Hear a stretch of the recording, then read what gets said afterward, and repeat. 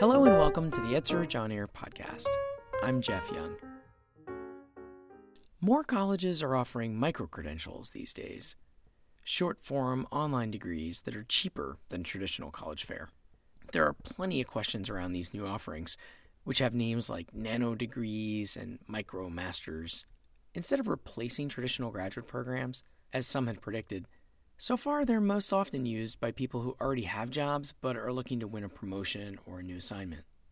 And there can be a tension between what employers want from these educational programs and what the students hope to get from them.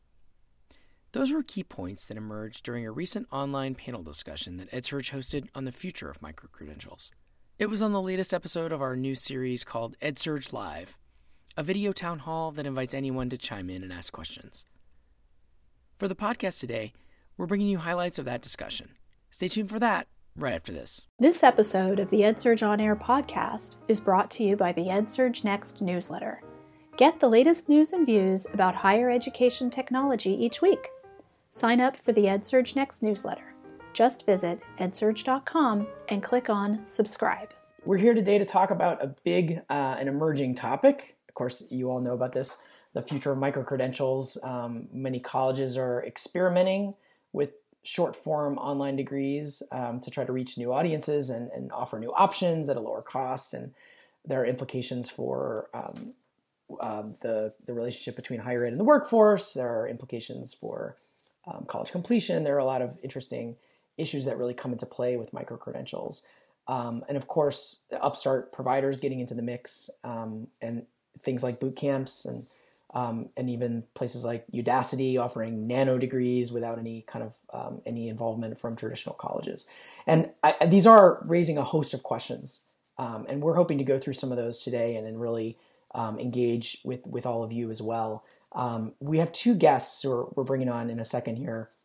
I think we'll bring on now to help us get this conversation started. And we're really lucky to have them both. They have great perspective, different perspectives on this issue. First is Sean Gallagher. He's the founder and the executive director of a center at Northeastern University. It's really unique. It's called the Center for the Future of Higher Education and Talent Strategy. Sean is actually also author of the book. I mean, he literally wrote the book on university credentials. It's called The Future of University Credentials, New Developments at the Intersection of Higher Education and Hiring. Sean, thank you so much for being here. Thank you, Jeff. It's great to join you all and actually already recognize some familiar faces in the audience. So this is a great platform and excited for the discussion. Great. And our other guest is Nikki Soares, Vice President and Managing Director of Kelly Educational Staffing at Kelly Services. And as she'll tell us, she's very focused right now on educational staffing, which is, of course, a very relevant topic to everyone in our audience, but also has just been a thought leader and someone watching trends in employer kind of attitudes and behaviors. And so that's I think a really important voice when you talk about this. You know, you can have all the credentials you want, but if an employer is not going to recognize it, then that sort of throws a little bit of cold water on things. So Nikki, thank you so much for joining this. I really appreciate it. Thank you, Jeff. I'm really happy to be here. I wanted to actually start off with both of you just telling our audience just a little bit more about what you do, just so we can situate you and understand where you're coming from. Sean, your center, as I mentioned, is pretty new, and it's got a long enough title that it pretty much tells us what it's about. But if you'll just quickly say, like, what is the purpose of the center at Northeastern? Sure, it's very related to and fairly focused on this topic. Our mission and vision at the center is to study and analyze what's happening at the intersection of industry and higher education. So a lot of that revolves around educational credentials as job qualifications, experiential learning, bringing the voice of the employer and what's happening with employers into the world of higher ed, because there's much more of an interest and imperative focused on employability. And another way that our work is focused is analyzing and piloting some of the next generation models that are at this intersection in terms of university-employer partnerships, new approaches to program design, new sorts of micro-credentials, et cetera. So in addition to really being researchers studying and analyzing these developments, we're also involved in some new models For instance, Northeastern's partnership with General Electric through the EQUIP initiative under the U.S. Department of Education. We have a badging partnership with IBM. We've launched something called the iCert. So I'm really thrilled that it's at the intersection of scholarship, but also practice at the same time. That's great. And Nikki, could you tell us a little bit more about your role and how you've kind of been watching this space? Sure. Here at Kelly Services, I head our educational staffing organization, and basically, primarily, it's focused on kindergarten through grade 12, also higher education. I find this topic to be really interesting, particularly when we're talking about the national teacher shortage with what we see. So we provide workforce solutions and interim sort of measures for our public school districts, our charters, private parochial schools, in terms of being able to be a solution that provides a continuity of instruction in the classroom every day on the higher education side, to be able to be sort of a talent advisory organization, to be able to help bring solutions, also to place adjunct professors.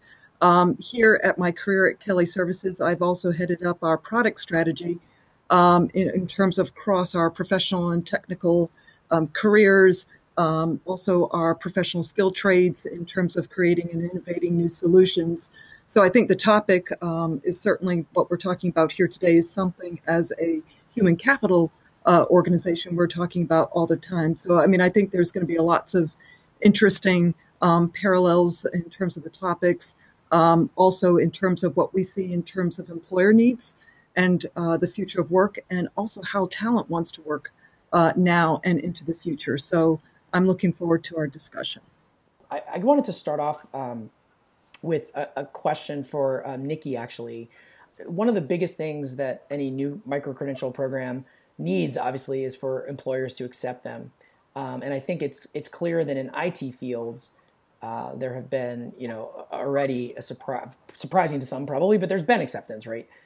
But my just watching this and as to see what happens, it seems like it's going to really matter whether this can spread outside of tech.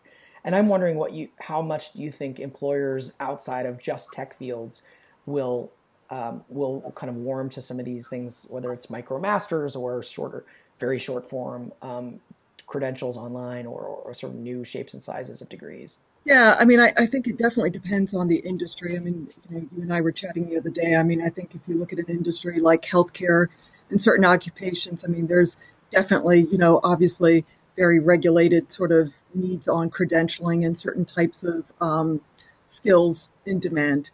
But I do think, outside of disciplines like healthcare, we are starting to see employers sort of embracing micro-credentials or sort of non-traditional kinds of certifications, kind of degrees. Certainly within the education space, I think that we're starting to see the credentialing criteria kind of loosening up a little bit. So maybe it's less hours, or maybe there might be sort of a non-traditional undergrad degree that could be, depending on the state, if a particular individual was to get sort of a shortened version of a certification around whatever it is educationally related, that perhaps that would be adopted based on the demand of what we're seeing. I don't know that we get all sorts of demands or requests for sort of non-traditional kinds of micro certifications or what have you, but I think we do anticipate in the future that we'll see that will become more of the commonplace and to be more accepted.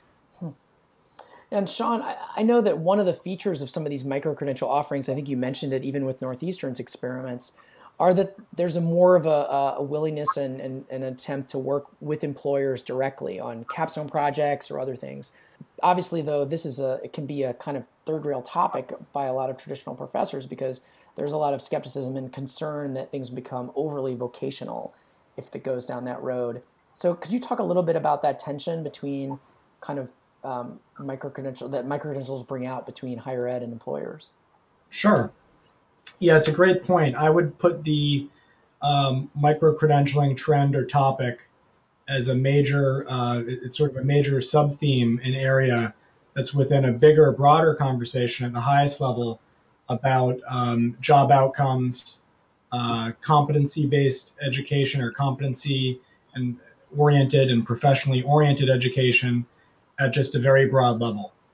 So virtually all of the micro-credentials that have been launched and offered, and where the enrollments are and where companies appear most interested, they're oriented toward real kind of professional and technical skills, domains, disciplines, certainly technology, as you mentioned, but whether it's supply chain management or analytics or some aspect of business, or even teaching, which is another example, right? It's about the teacher's professional work in the classroom rather than, okay, here's a micro-credential in critical thinking or English composition or something else. And so when you look at the micro-credential offerings that appear to have traction and where a lot of the momentum is, you see examples of providers like or platforms like edX, Coursera, Udacity, working with employers or focused on job skills and demands that are out there in the external market, and then going to their university or college partners and really designing to that. Likewise, colleges and universities that are offering micro-credentials, and we could talk a little bit about what's the definition of micro-credential, because there isn't necessarily a standard one. I think of it really as a category of programs that are shorter and smaller than a degree. We can debate whether certificates should be included because there's many types of certificates. Certificates have been around for a long time. There's badges. There's trademarked terms like the nano degree and the micromasters. And so there's a lot going on, but most of it revolves around the needs of the job market. And I think it's happening in spheres within institutions or in association with institutions' partnerships with outside vendors, where it's in a zone like a continuing or professional or online education unit, or with a partner where that program development process and even that orientation toward scale and outcomes is more inclusive of what the job market needs. And certainly, as one final comment, one thing you mentioned is that you often see a capstone or a project as part of it. So it's not just documenting, here's what I studied, here's what I learned, but also a demonstration of what the learner or what the student can do. That's great. Well, that's we can definitely jump off from there. And you actually raised a really good point, Sean, that is probably worth having everybody chime in on. Or I'm welcome this now. Let's open it up to the crowd here. Whether you have a question for our guests or a topic you'd like to raise, or if you have what is the definition of micro-credential? How far, what's a useful way to frame this? Because certificates, like you said, have been around forever. Is there something, how do we kind of talk about what's new here? And I'm curious what people might have. So let's see. There is actually a question here by Tanya Compton. Let's see, we could bring her up if that's possible, or I can read it out here. Should micro-credentials be able to stand on their own, or should they be embedded in a degree? That's an interesting question to think about as far as whether it should be part of maybe a traditional type of either degree or system with full accreditation and all the things we've known, or is this something that should totally stand on their own as a new thing? Yeah, I'll jump in first, I guess. So micro-credentials, particularly in the media or by government leaders, et cetera, they're often positioned as disruptors of the degree and things that will replace the degree, right? Sort of the anti-degree in many ways. And I think there's merits to that in terms of, okay, they're shorter. They're, as we just talked about, they're more targeted. Partly because they're shorter and more targeted, they tend to be much less expensive, sometimes even free. And so in a world where degrees are seen as a costly proposition and a lot of concern about debt and educational attainment, et cetera, these micro-credentials are this potential solution. But I think both things are existing at the same time, where, yes, they are alternatives to a degree. Nikki might be able to speak to this, but in my research, I'm seeing them more often in job promotion and kind of as an added benefit for a candidate or a professional where, okay, you might have your bachelor's already or an associate degree or nothing. You're employed, and this shows that you're kind of gaining some new skills and competencies, and it helps you advance more than it does qualify you for an initial job.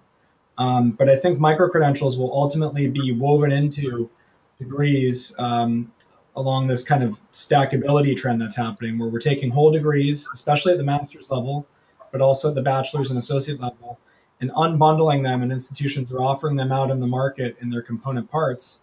And then we also have the reverse happening, where you have these short micro-credentials that can then build up to a degree. And the jury's still out. I mean, it's very early, too.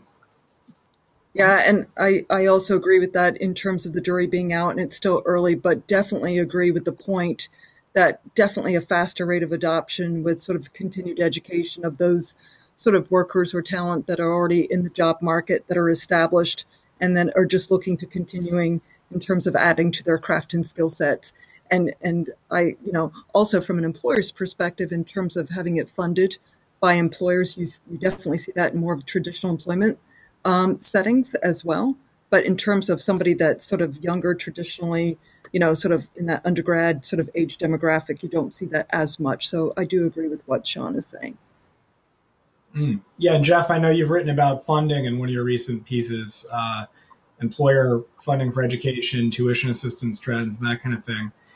And I haven't seen anything that's made a direct connection, but you could make the argument that as employer support for traditional degree funding, sending people to grad school, helping them complete an online bachelor's, et cetera, has declined modestly. There's subsequently a pretty significant interest among employers in providing employees with micro-credentials, which are quicker, less expensive, and more targeted to what they need. I mean, there's always been a tension when you look at internal learning and development and the training that or the continuing education that employers are supporting. Maybe through the history of time, the employer has always wanted to fund the thing that's most directly relevant to their business, the profit-oriented, the thing that's, least expensive and is going to generate a return, versus the employee who needs a mobile credential, or ideally wants a credential that has some mobility so they can take it with them throughout their career and throughout their life to the next employer or industry that they might work in or for. So that's an interesting dynamic where so much of this, as we talked about, it's at this intersection where it's not just the higher ed or post-secondary education world, but it's also, what's happening in terms of employer training and all the various companies, especially the startups that are targeting corporate learning and development.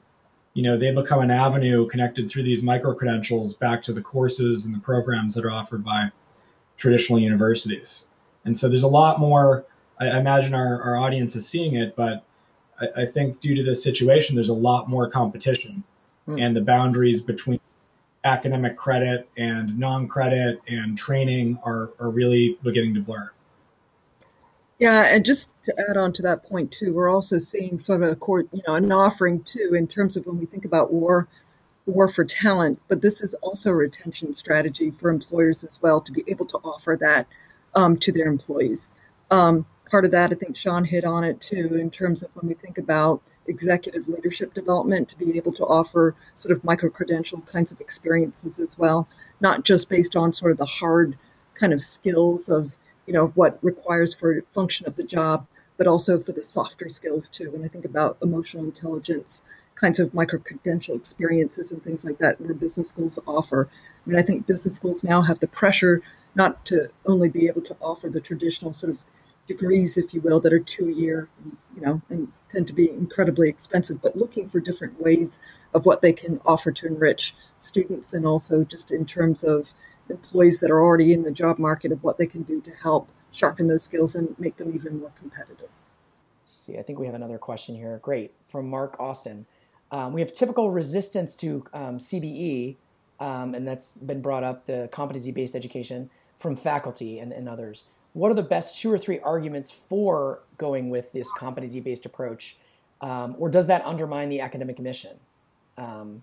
There's another part to that. But Sean, it seems like it says also at Northeastern, do competencies appear on the transcript? So yeah, well, briefly, so if the question is partly about it, which is known for its job market alignment and experiential learning, we do only have, I think, less than a handful of truly competency-based education programs. We're launching some of our first. I think one is for undergraduate adult degree completion in the STEM fields through our Lowell Institute school, and another is a project management degree that were recently approved. So we haven't dove into the competency-based education market in the way that some others did 5 or 6 years ago, but it's an important part of our strategy going forward.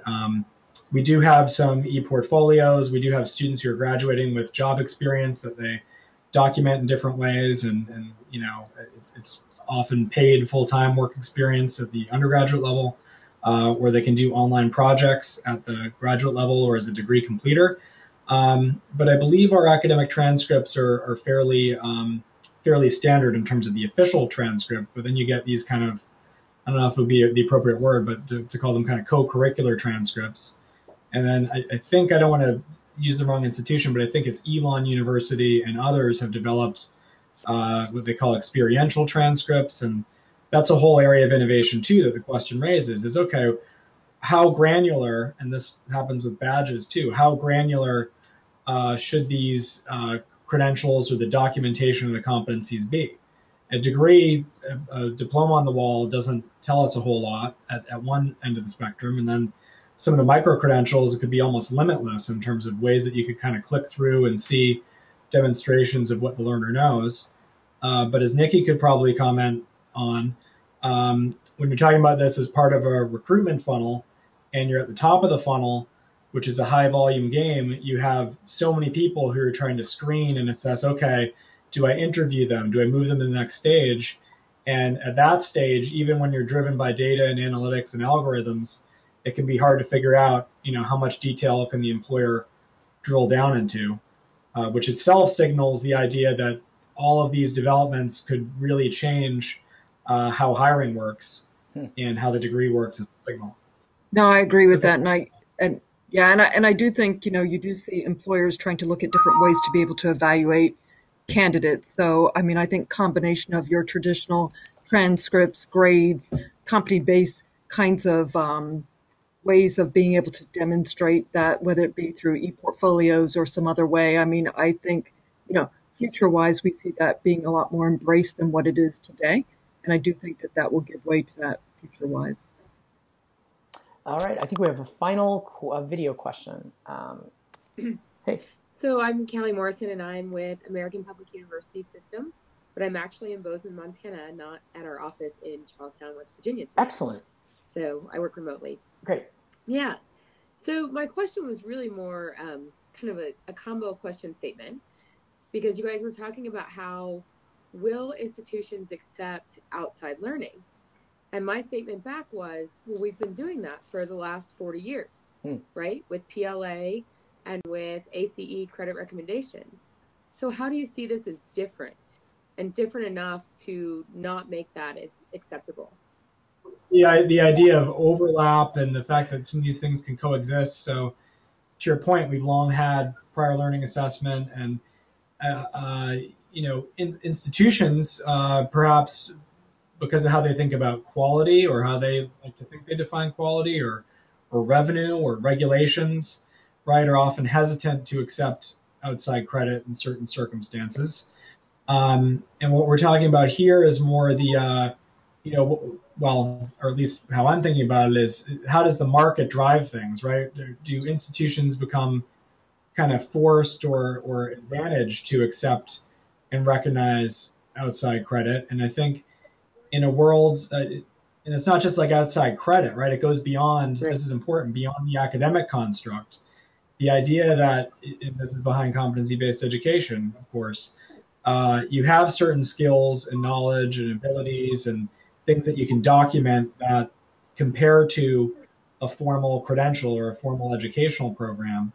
And now we have many different inputs into that. Some of it, and we could point to an example of all these today, some of it's going to come from whether it's military training, on-the-job training, a community college, a course you did online through a MOOC, a formal for-credit course, and a master's program, non-credit course, or something else.